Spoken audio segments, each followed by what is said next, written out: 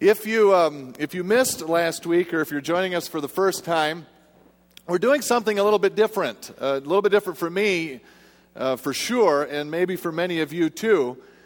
We're looking at the movies as a way to engage those around us about God.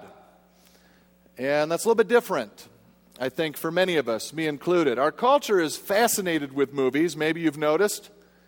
I mean, people point to the movies and talk about movies all the time, and it's not hard to guess why. I think part of the reason is, as we talked about last week, everyone loves a good story.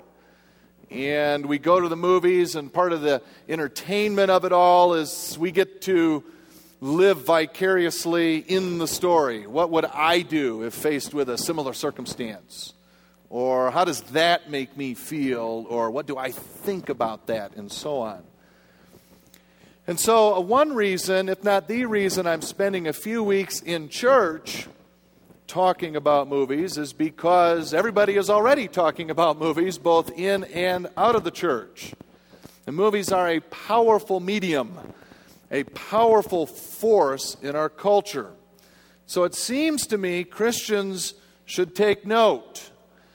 And Christians should be talking about movies as well from a Christian worldview or perspective. We should be entering into that already dedicated discussion and attention that holds the world, especially our culture. Most of you, I'm sure, remember King David in the Bible. Well, before he was king, David had a lot of adventures. And one of the most bizarre adventures he had was to actually rub friendly elbows with Israel's arch enemy, the Philistines, for a time. You remember? He gained even the trust of the Philistine king. Well, fascinating thing, one reason history tells us the Philistines were the dominant culture over Israel for a time was because the Philistines knew the secret of iron and Israel did not. And then suddenly, almost overnight, right when David became king, Israel became the dominant culture and the Philistines faded away. And here's the fascinating part. The archaeological record tells us that it just so happens that right around the time David became king and Israel started dominating the Philistines, Israel suddenly discovered the secret of making iron. Abruptly, history says, as if overnight. Well, now, isn't that interesting? How do you suppose Israel suddenly discovered overnight the secret of iron right at the time David became king? David, who had been chumming around with the Philistine king. Many scholars will suggest David learned the secret of iron while enjoying the trust of the Philistines, and then he brought that secret, that iron of culture, back with him for Israel when he became king. And here's the point of that little history lesson this morning. Here's the faith lesson and the history lesson. If there's something of power in a culture, at least something like iron that is good and useful and has everyone's attention, and people are fascinated with it, then like David, why not see if we can use it for God? Whatever the iron of culture is for a particular worldview, why not use it to the extent we can to point people to God? And as we talked about last week, perhaps first and foremost, we need better Christian films. Maybe something a little less cheesy and a little more real about pain and brokenness, many feel. And something a little less health and wealth, so-called gospel. And something with better production value. When we make sub-grade films, we're not using the iron of culture of movies done with excellence. But in addition to better Christian films, we can also piggyback on even secular films to help explain or show what God is or isn't like. Good things happen in secular films, and God is the author of everything good. And even when not so good things happen in films, the bad is nevertheless an opportunity to further define God or truth or both by contrast. And while people are fixated on movies, there's an opportunity for us to join in, to say yes when something good shows up. And that's God's responsible for that, did you know? or say no when something bad shows up. They've got it completely wrong. Here's what God says about it. And along the way, we'll also learn something. I find I've learned things about Christian life and experience when I watch even secular movies that almost can't help but intersect with real truth. Now, one important caveat, something to keep firmly in mind, and it's been on my mind especially this week because I'm using 2 PG-13 movies this morning to illustrate my point. We need to continue and discern what is sin and what isn't, because we don't want to sin. Please, don't leave here today, don't leave this series on movies saying or thinking, Pastor Todd says we need to watch every movie out there so we can use it to talk people about God. Okay, Paul cautions against that and things like that when he emphatically says that God's grace is not an excuse to sin all the more. Because make no mistake about it, we risk sin, at least when we engage with, and even when we simply watch certain movies. And that's because it's even ridiculous to suggest that we merely watch movies and that they pose no threat to deeply affecting and impacting us. And oh, they do. Did you know a movie's rock bottom intent by design is not to entertain? Did you know? Alexander the Great is largely responsible for our movies today. In his Hellenistic worldview, he established and pushed theater, made it a cornerstone of culture as a means of influencing popular thought and attitudes. And so at their creational basis, the purpose of theater, including today's movies now, their purpose at their core has always been to teach and to influence and to preach a particular worldview. That's why they're such a powerful cultural force. And so we need to continue to use great care and discernment in our choices of which movies we subject ourselves to. And here's a tough question. And I don't know that I know the answer. I can't give you a black and white answer. But here's the tough question. When does watching movies cross the line from useful resource to talk about God to engaging in sin? And that's a tough question, but it's a question, my friends, we need to continuously engage and wrestle with. One area, I'll give you one area of particular concern in choosing what movies to watch. And it's something that is just destroying people today in and out of the church. And that's when a movie shows explicit sexual situations.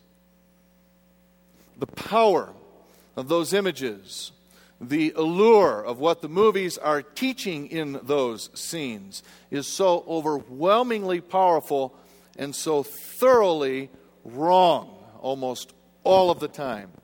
Whether it's objectifying women or sex, whether it's eroding God's very clear intention that his blessing of sex must only take place in the context of one man and one woman in marriage, or whether it's the temptation to commit sin first in our thought life as we watch and think about and feel about what we're seeing, and then the next temptation step to act out that lesson, the next opportunity we're in that situation, and to act out those movies preaching, if it feels good, do it.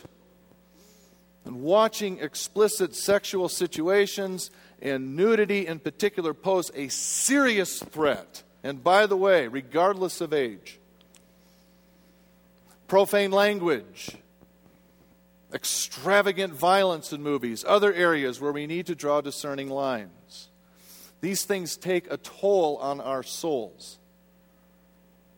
They appeal to, they beckon, they call to those worst and darkest parts of our human nature that we're trying with God's help to sanctify, to control them, lest they become idols that control us. And so please, we need to continue to use great care and discernment in our choices of which movies we subject ourselves to. And you know, if the culture is talking about movies that we discern we have no business watching, well, then maybe a better recourse is to read a review about what happens in the movie so we greatly lessen the risk that we somehow get caught up in reveling in the sinful situations played out live in the movies. One great discernment resource I'll give you. Parents, our kids know they won't see a movie before Jill or I check this website. It's pluggedinonline.com. Go ahead and write it down. A marvelous discernment resource. You'll find there a breakdown of everything that happens in the movie. And the reviewers, who are excellent and very fair in their assessment, will help you at least relate the movie to Christian worldview. I heartily recommend, not just for your kids, but for you, before seeing your next movie, before sending your kids in there, check out this website, please. I don't think you'll regret it. You see, it is a very difficult thing being in the world and not of it. You know, we hear that, be in the world and not of it. And we say, hey, that's a clever little saying. It's a bumper sticker. Put it on my car. We need to be in the world and not of it. Cool, I got it. And then off we go, skipping into the world. Don't be careful. Yes, we definitely need to be in the world and knowing about what the world is talking about and knowing enough to have true empathy for people who are confused and broken and knowing what they find fascinating is part of being in the world. But be careful.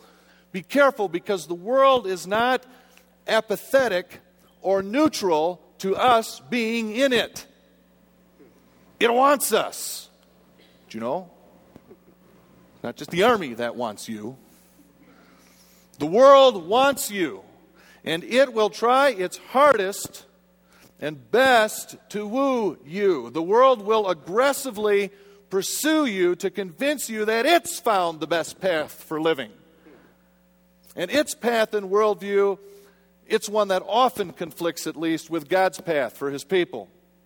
So be careful. And this one bit of extra advice, pretty sound advice actually, because it's from Jesus. Don't go off into the world alone.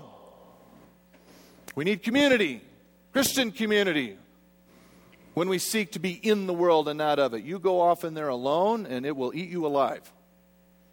Go with at least two, Jesus says, even to His disciples.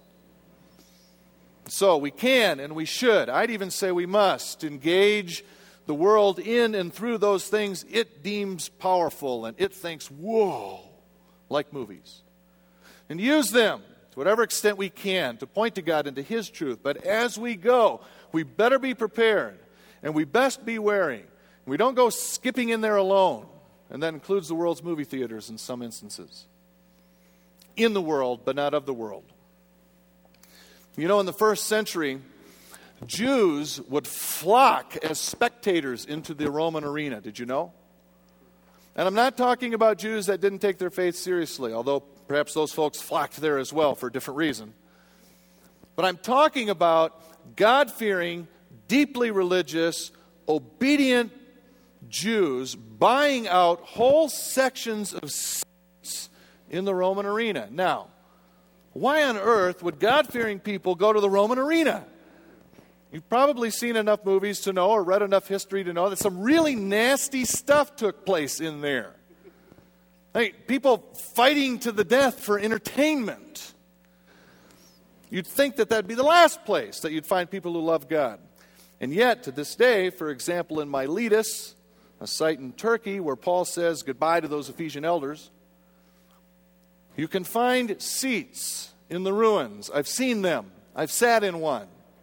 You can find seats in the ruins of the arena there with Jewish names etched into the stone. Season tickets they bought. Seriously, they bought season tickets to the Roman arena. What are they doing in that arena where there's such a disregard of human life? Here's the answer. The reason they went there, the reason they encouraged everyone in their community to go and to buy up seats, that they wanted to go there en masse, lots of them. The reason they went there was because at the end of those battles to the death, when one person was so wounded that he couldn't continue, the victor would have him pinned down by his neck with his sword raised, but before dealing the death blow, the victor would look up to whoever the highest ranking official was there in the arena that day, sometimes even Caesar himself, and pause. And Caesar or the official would look around to the crowd and the crowd would vote on whether the victor would kill off his defeated opponent or let him live. Thumbs up from the crowd, the wounded man would live. Thumbs down, he would die. And those Jews bought blocks of season tickets at an incredible price and spent all the time that they spent there so they could always vote thumbs up for life. The rabbis write they would hide their eyes for the entire fighting match so they wouldn't see it. And then when the time came to vote, they would, as a block, all emphatically place their thumbs high in the air, voting for life. See, now, that's in the world, but not of it. So keep discerning, even as you look for opportunities movies may present to point people to God. We need to keep wrestling over how can we be as effective as we possibly can be in the world, but not cross over that line where we get sucked into being of the world. It's not easy. And so, with all of that in mind, the first movie that I'd like to consider this morning with you is The Island.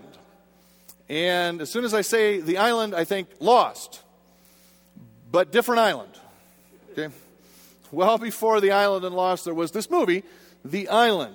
And, it's been interesting. All week long, I've had maybe, seriously, 24 people in the 20s emailing me or telling me, whoo, just saw The Island. Point to God with that movie, huh? Good luck with that one on Sunday, Pastor. Yeah, see, some of you didn't get a chance or were thinking the same thing maybe if you saw it. Well, we'll see what you think. To start, John Burns and Amanda Cook have once again prepared a summary of The Island for us. And this one... no easy task, because the plot takes several turns and twists, but they managed to do it extraordinary, really, but you need to concentrate. Okay? You need to concentrate, all right? You ready? Got your romper room, I'm going to concentrate hats on? All right, let's watch The Island. Here's everything you need to know about The Island in 6 minutes, 30 seconds. The year is 2019. An ambiguous contamination has made the Earth uninhabitable, and the survivors of the contamination live in an isolated bunker safe from the contamination. The bunker's environment is carefully controlled and highly sterile. The survivors' movements are monitored by computers in the bunker staff. This is Lincoln 6 Echo. This is his friend Jordan 2 Delta, because in the future, everyone has a weird name. Life in the bunker seems good, and every week the residents participate in a lottery drawing. The lottery winner gets to go to the island. It's the ultimate prize. Everyone will win the lottery eventually. It's just a matter of time. Starkweather 2 Delta. Your time has come. You're moving out to the island. Starkweather 2 Delta here. And as you know, the biggest dream of my life just came true. I won the lottery. Lucky. But Lincoln 6 Echo is a unique resident who isn't satisfied to be complacent. An unexpected discovery ignites his questioning nature. I found something. What? A bug. A bug? A flying bug. Can I see it? I think it came in the ventilation shaft. I just have a feeling that something is wrong. That night, Jordan 2 Delta wins the island lottery. You're moving out to the island. I can't believe it.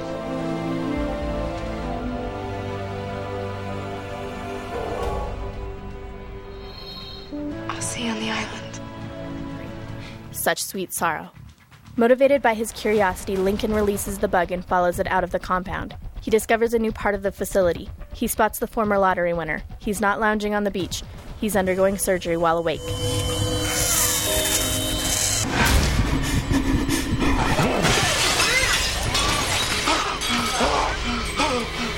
Creepy. Lincoln returns to his room. The next morning, he drags Jordan 2 Delta out of her room before she can be shipped to the island. They escape the compound, but before leaving, they make an accidental pit stop at the nursery. This is where new survivors come from.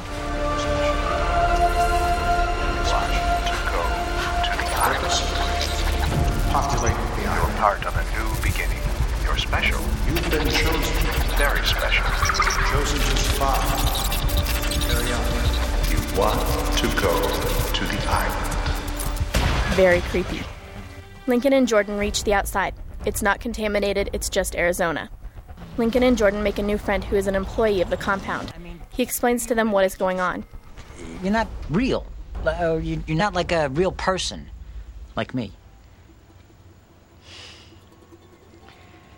You're clones. And why? The whole reason you exist is because everyone wants to live forever. It's the new American dream. And there's people out there that are rich enough to pay anything for it. Really very creepy. Back at the compound, the evil head executive conducts a tour of the facility for potential clients. Welcome to the next generation of science, the Agnet. And in compliance with the eugenics laws of 2015, all our Agnets are maintained in a persistent vegetative state. They never achieve consciousness. Liar. At the same time, a vigilante professional bounty hunter comes in to track down the escaped products. This guy, Mr. Laurent. Mr. Laurent hears the real scoop on the business model. 2 of our products have escaped. Impressive, considering they're vegetative. Well, after several years of trial and error, we discovered that without consciousness, without human experience, motion, without life, the organs failed. With the help of their new friend, Lincoln and Jordan head for California to confront the original Lincoln. After a lengthy car chase orchestrated by Mr. Laurent, Lincoln and Jordan reach the wealthy real Lincoln. He has a Scottish accent, so you can tell them apart. They plead with him to take them to the news station. Help us. All right. Let me just get my shoes, okay? He agrees, but since he's the kind of guy who'd pay $5 million for a spare pair of organs, it turns out he's lying. He calls the compound and tells them how to intercept them en route to the station. Commence additional car chase scene. Jordan stays behind. Lincoln and Scottish Lincoln are intercepted by Laurent. Laurent has been instructed to take no prisoners. Clone Lincoln adopts a Scottish accent to trick Laurent. It works. I'm Tom Lincoln! What? No, I'm Tom Lincoln! He's lying! Shut up!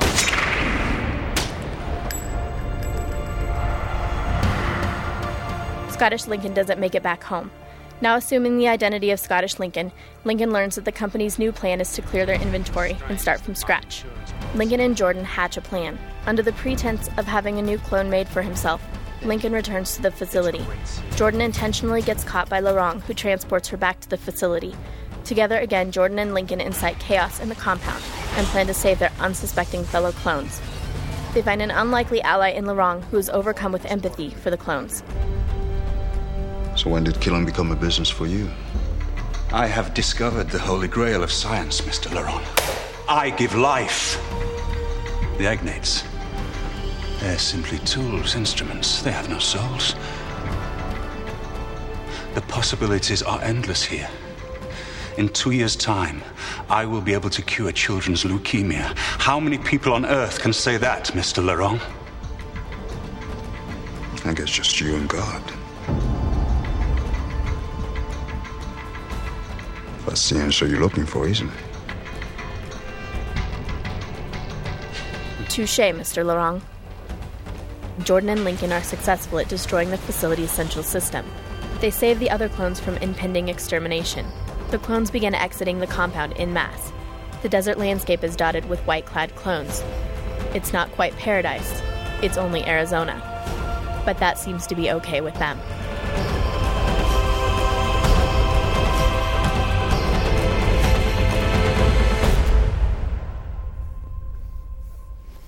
Hey, give John Amanda a hand. I'm tempted to hire them or suggest they start a business for those of us who can't go see every movie. Just do that for me. Boy, it'd save a lot of time. Yeah, I work with such talented people. Thanks, guys. That's awesome. Now, I can understand part of the feeling, at least, when, folks came to me, mostly tongue-in-cheek. Hey, good luck with that movie on Sunday. I can understand that feeling. This movie presents a different sort of challenge than last week's movie's examples of The Blind Side or even Avatar. The one-for-one correlation with the Christian story may be less clear in some ways, but in some ways maybe not less clear at all. For example, how can we miss the connection between the devil and the company head who wants to play God? And maybe that guy exposes our own tendency and our own arrogance sometime to want to take God's place, especially in life decisions, which we'll talk about in a few minutes. But remember, we're looking for anything in a movie that everyone's talking about that can illustrate Christian worldview or truth, either in a good way or by contrast in a bad way. And I'll tell you, personally, I've seen very few movies that in one movie intersect so well with so many deeply important and profound issues relating to the Christian worldview, at least launching off points that relate to the Christian worldview. And this morning, I've only got time to emphasize two in particular with you. First, I love the longing that we see and feel in Lincoln, the movie's hero.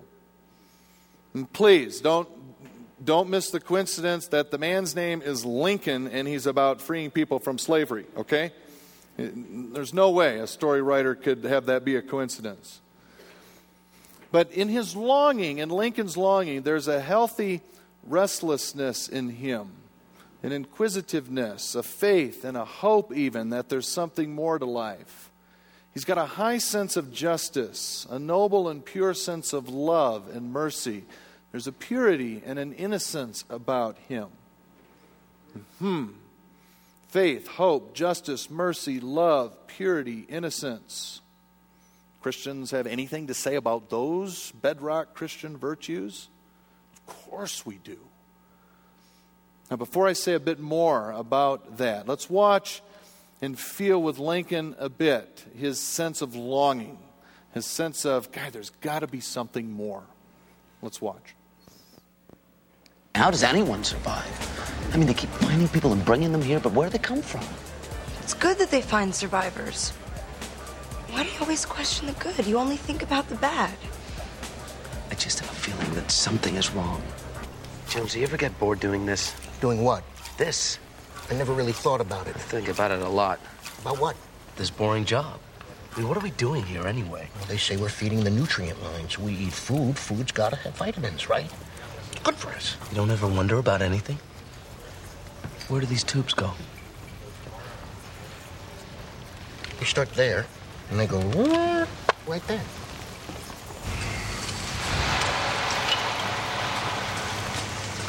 What's it like where you live?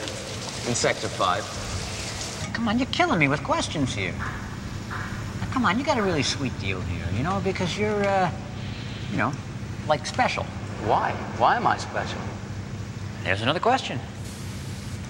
What's troubling you, Lincoln? Well, it's just... All right, Tuesday night is tofu night. And I'm asking myself, who decided that everyone here likes tofu in the first place? And what is tofu anyway? And why can't I have bacon? I line up every morning, and I'm not allowed any bacon for my breakfast. And let's talk about all the white. Why is everyone wearing white all the time? It's impossible to keep clean. I'm walking around, I always get the gray stripe. I never get any color, and I hand it in to be cleaned, and someone cleans it and folds it neatly back in my drawer, but who? Who is that person? I don't know. I want to know answers, and I wish that there was more. More? Yeah, more than just waiting to go to the island.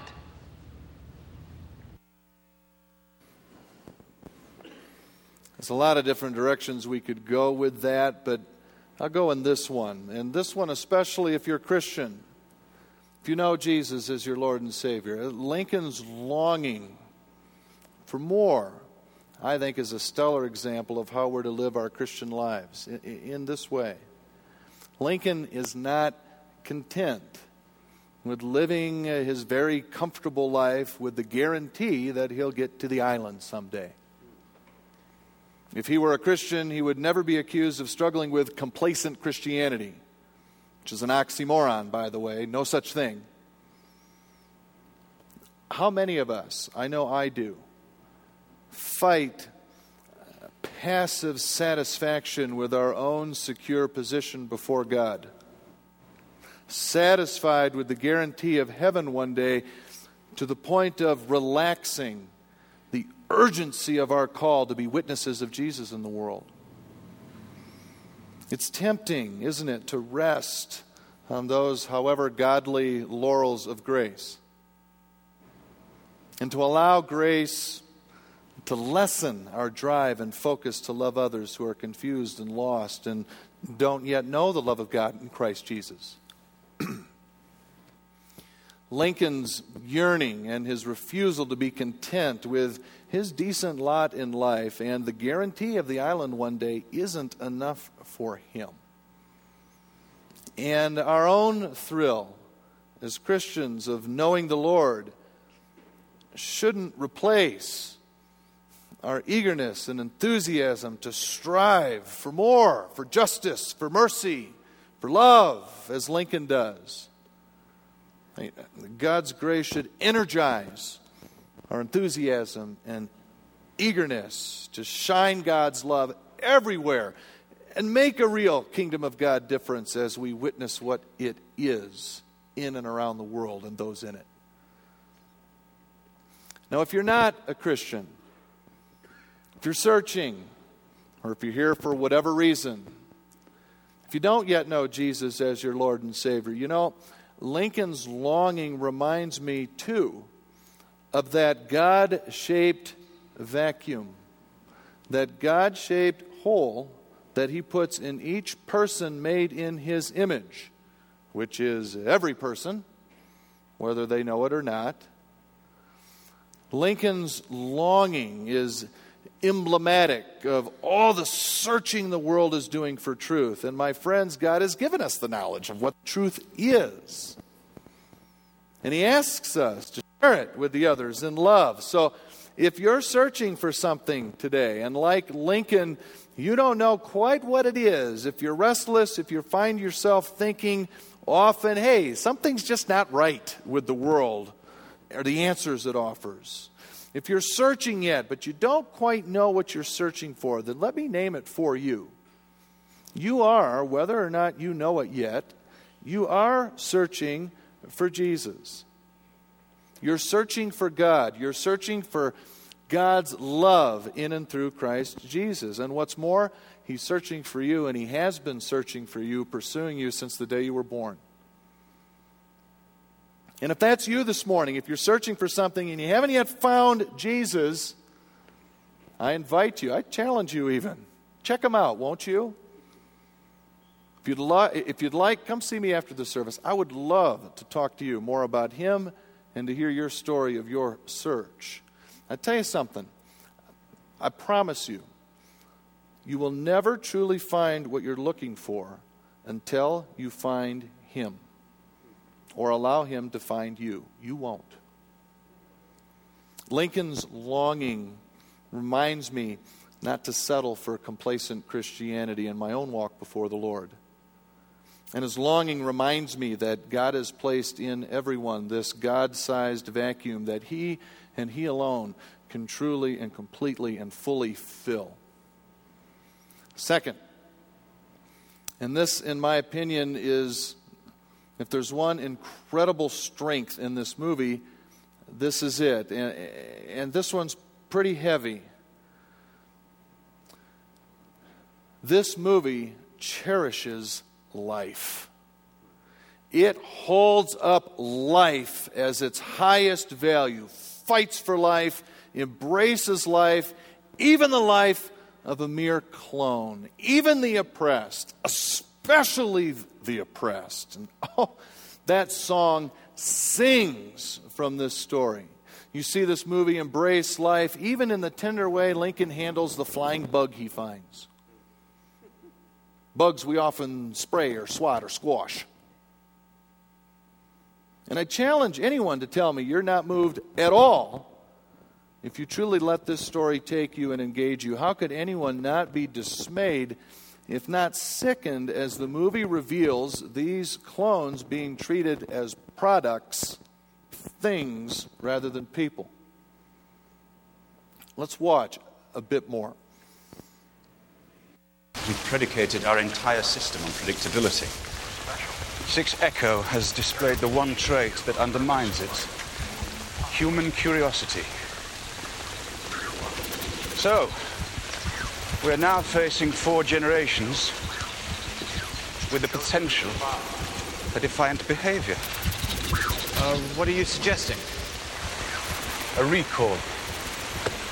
Wait, you mean dispose of over $200 million worth of product? Yes. Great.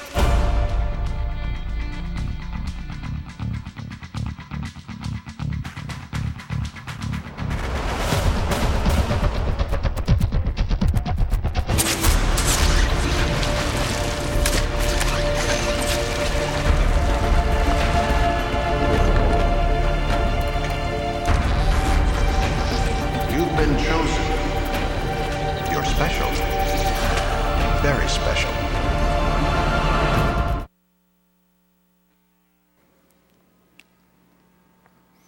Another well-known movie that speaks to this issue of cherishing life, only in a very different way.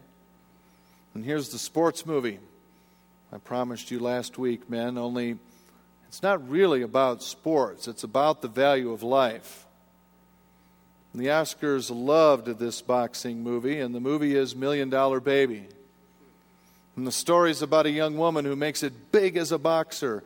And then during one match, she falls and breaks her neck on a stool in the corner of the ring, and she's paralyzed.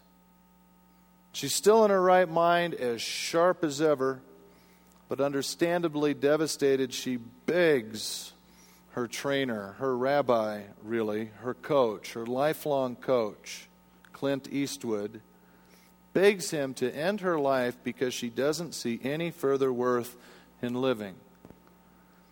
And so in the movie's climactic scene, the entire picture points to and sets up and builds toward, her trainer shows up at her hospital bed in the middle of the night with his little black bag. Let's watch.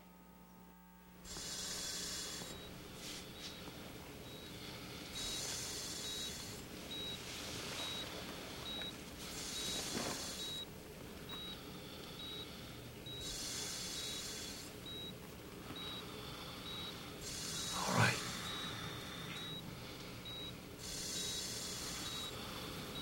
I'm going to disconnect your air machine. And you're going to go to sleep.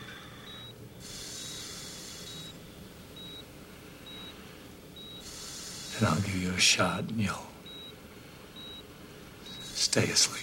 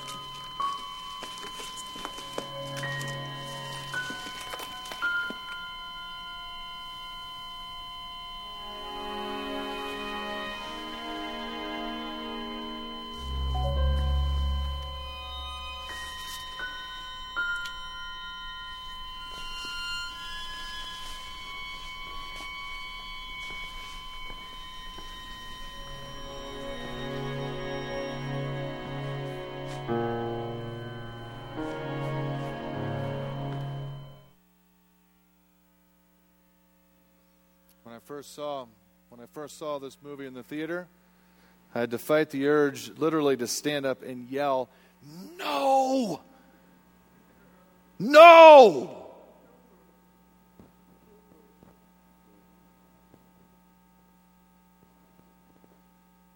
God, up until that point, I just enjoyed the movie so immensely. This fighter, and then Hollywood did this. Far from helping her trainer, had come to love her like a father, let her down. Someone tell her. Someone. She has immense and infinite value in living. That life is God's greatest gift. Someone tell her of the comfort and encouragement she has to offer to countless kids among her fans who might also suffer from this condition. Someone tell her how her fame and fortune could be used to bring love and hope to countless people. Someone tell this amazing young fighter about Jesus. Someone step up. Where are you, Clint? Challenge her. Challenge this tough-minded boxer that she's now in the fight of her life. And she can do it with God's help. For God's sake, don't tell her, you're right, you're better off dead. I've rarely felt as sick to my stomach as I did walking out of the theater that night. Tears in my eyes. And part of the reasons for that sick feeling and tears, it's right here for me again this morning from watching that clip. It's been a few years since I've watched it even. Is that what that movie is selling in our culture, people are buying. The message of that movie is not one that cherishes life, all life. It's one that evaluates it and makes quality of life decisions it has no business of making. Instead, the movie preaches that if you're paralyzed, life isn't worth living.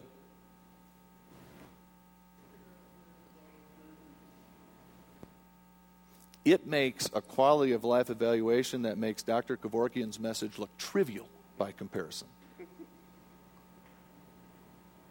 And the movie cleverly, expertly, with great emotion, with the music twinkling and swelling and moving us, urges us with the best production Hollywood has to offer that this is the best answer and the right thing to do. No! And now, of course, there are times when ending someone's life is the greater good, but not here, not even close. She's still in her right mind, for heaven's sake, with years ahead of her. There is no book that cherishes life more than this one, the Bible. And there is no God that cherishes life more than our God. From Genesis to Revelation, our God is about life. He cherishes it. He creates it. He fights for it. He is life. Life is His greatest gift. And you say salvation in Christ is His greatest gift. Okay, good point. But before there can be salvation, there needs to be something to save. And that something is life. And any culture better be very, very, very, very careful in evaluating whether a particular quality of life is worth cherishing, especially a culture built on man as the measure of all things. Because a culture that doesn't cherish life as God does will eventually, step by step, systematically, over time, evaluate the weak or the imperfect or the elderly or the disabled or the poor or the unborn as not worth cherishing.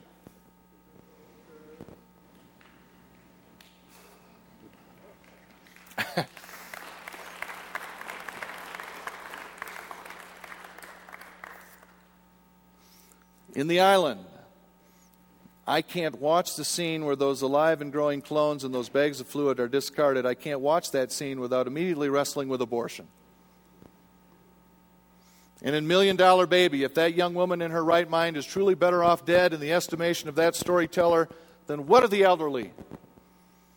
What of the disabled? What of those who don't measure up to a humanistic standard? What chance did they have? Those first century Jews had it right. God's people are to be the people that cherish life. Thumbs up for life. We're to recognize and appreciate and fight for and never take for granted God's most amazing gift of being alive. It's one of our highest values and principles. Life so precious to God that He sacrificed His own Son. And His own Son, who the night before He died, loved living and loved life, that He begged His dad to find another way. Life is so precious to God, He gave His own Son life so that everyone could live forever. Life is that priceless, and it needs to be protected and cherished and not rationalized away with these silly definitions of what's a person, what's not a person. What's a human? What's not a person? All life. Cherish it, nurture it, grow it. Are you kidding? Oh, it's amazing, and it's God's gift.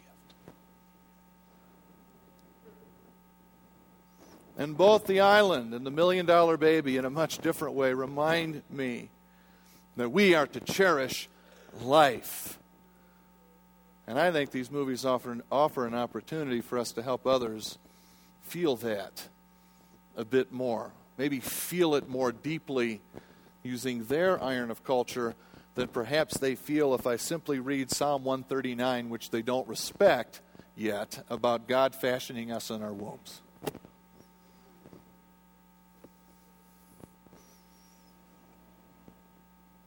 Now, one thing more, and then I need to let you go.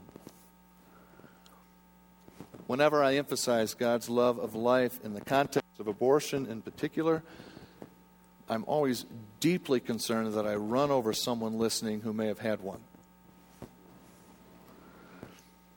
And if that's you this morning, please hear from my heart what I say next. God still cherishes you, and He always will. I do not pretend to stand up here in judgment over anyone. I have no right or standing to do that, and I don't want to. At one time you made that decision, then please know, from the bottom of my heart, I don't think anything less of you. I don't love you any less, and I know God doesn't either. He still cherishes you, and He always will. And by the way, perhaps this is also some comfort. I know it comforts me. Any life that's been aborted isn't gone. They're all safe and secure, and even today, dancing with God in His house. Waiting to meet us all someday, I have no doubt. Won't that be? There'll be some amazing reunions one day, yeah? Hey, Mom. Hey, Dad. Tears of joy. Movies can be used to illustrate and talk about Christian worldview. Everybody's already talking about it. Add your 2 cents. All of this morning, and I know I've given you a lot to think about and wrestle with, and there's even so much more from these 2 movies. All of it this morning coming out of, or at least triggered by, 2 secular movies that can't help but intersect the truth of God and His Word. Maybe you'll have the opportunity to use movies to engage others about God, at least as I've tried to do with you this morning. I pray He gives you that opportunity. Let's pray.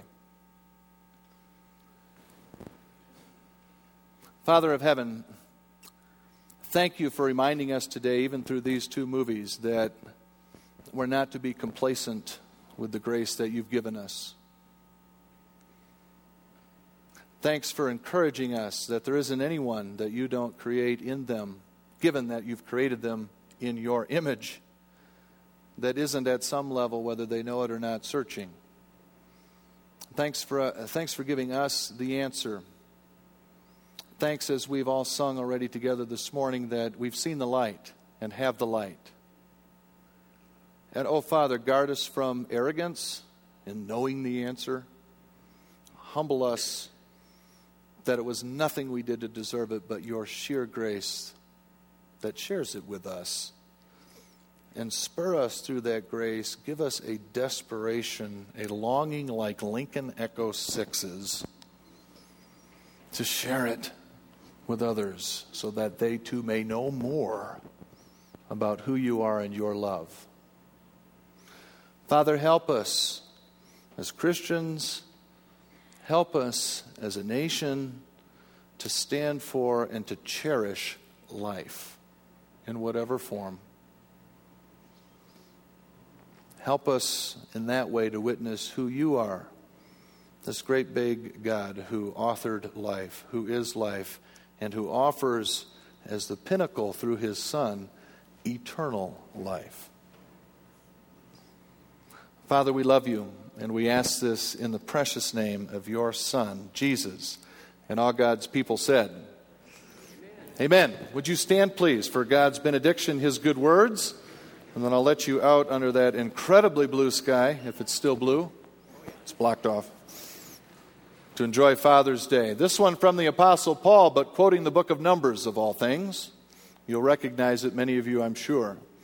The Lord bless you and keep you. The Lord make His face shine upon you and be gracious to you. The Lord turn His face toward you and give you His peace, His shalom. In Jesus' name, amen. Go in peace. Praise God.